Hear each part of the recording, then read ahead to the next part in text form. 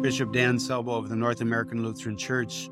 Today's devotion is for Easter Sunday, the resurrection of our Lord, April 9th, 2023.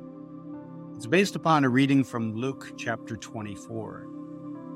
Beginning in the 13th verse, that very day, two of them were going to a village named Emmaus, about 7 miles from Jerusalem.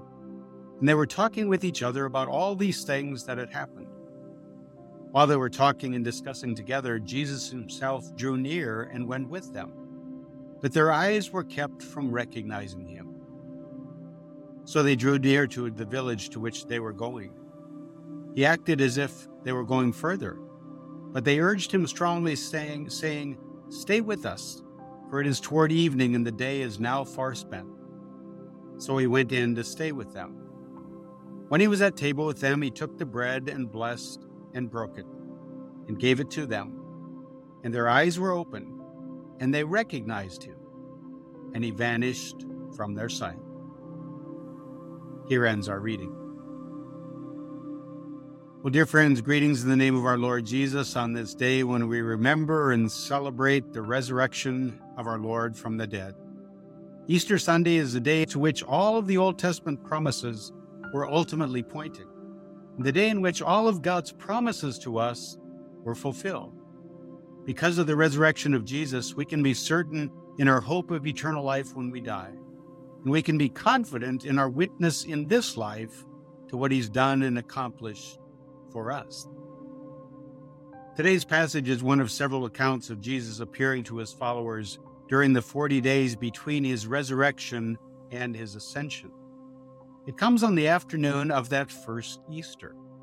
Two men were walking from the city of Jerusalem to the small village of Emmaus. One of them was named Cleopas. The other is not named, although some have conjectured that it might have been Luke, the writer of this account. We don't know for sure. It says while they were traveling, they were talking about the things that had just happened in Jerusalem, about how Jesus had been killed on a cross and on the third day had been raised from the dead. Jesus was with them while they were talking, but they were kept from recognizing who he was. When they arrived at Emmaus, they convinced Jesus to stay with them, and so he did. While they were eating, Jesus blessed the bread, broke it, and gave it to them. And when he did, Luke tells us, he suddenly disappeared from their sight. Now, there is much in this resurrection account to which we could devote our attention.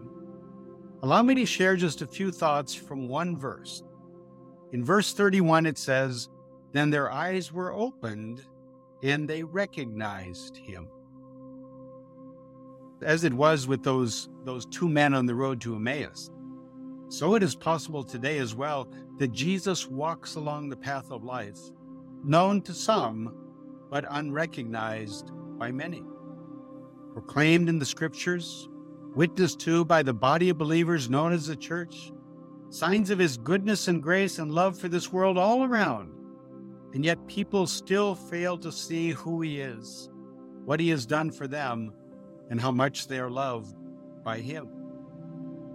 Luke tells us that Jesus, as he walked, beginning with Moses and all the prophets, explained to them what was said in all the scriptures concerning himself. Does that not make it clear that hearing the word of God in our daily lives is important? Does that not make it obvious that learning from the word of God and following it in life are key to knowing and understanding who Jesus is and what life on this earth is all about?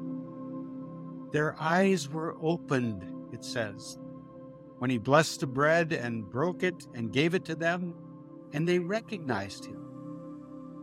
As is true in his word, so it is true in the sacrament. When we gather together and share the meal, when we hear his word of promise and how his death on the cross has paid the price for, covered, and erased all of our sins, our eyes are opened, and we recognize him for who he is and for what he's done for us. Just as it was with the early disciples, so it continues to be in the body of believers that our knowledge of Jesus is nourished and strengthened and grows to maturity. Whether the two on the road to Emmaus, the 11 gathered in Jerusalem, the 3,000 on the day of Pentecost, or the millions of believers who have come to faith ever since, eyes continue to be opened, and Jesus continues to make himself known in his word, in the sacraments, and in the fellowship of the church. May what happened to those two on that road to Emmaus on that first Easter Sunday be said on this Easter Sunday of us. Let us pray.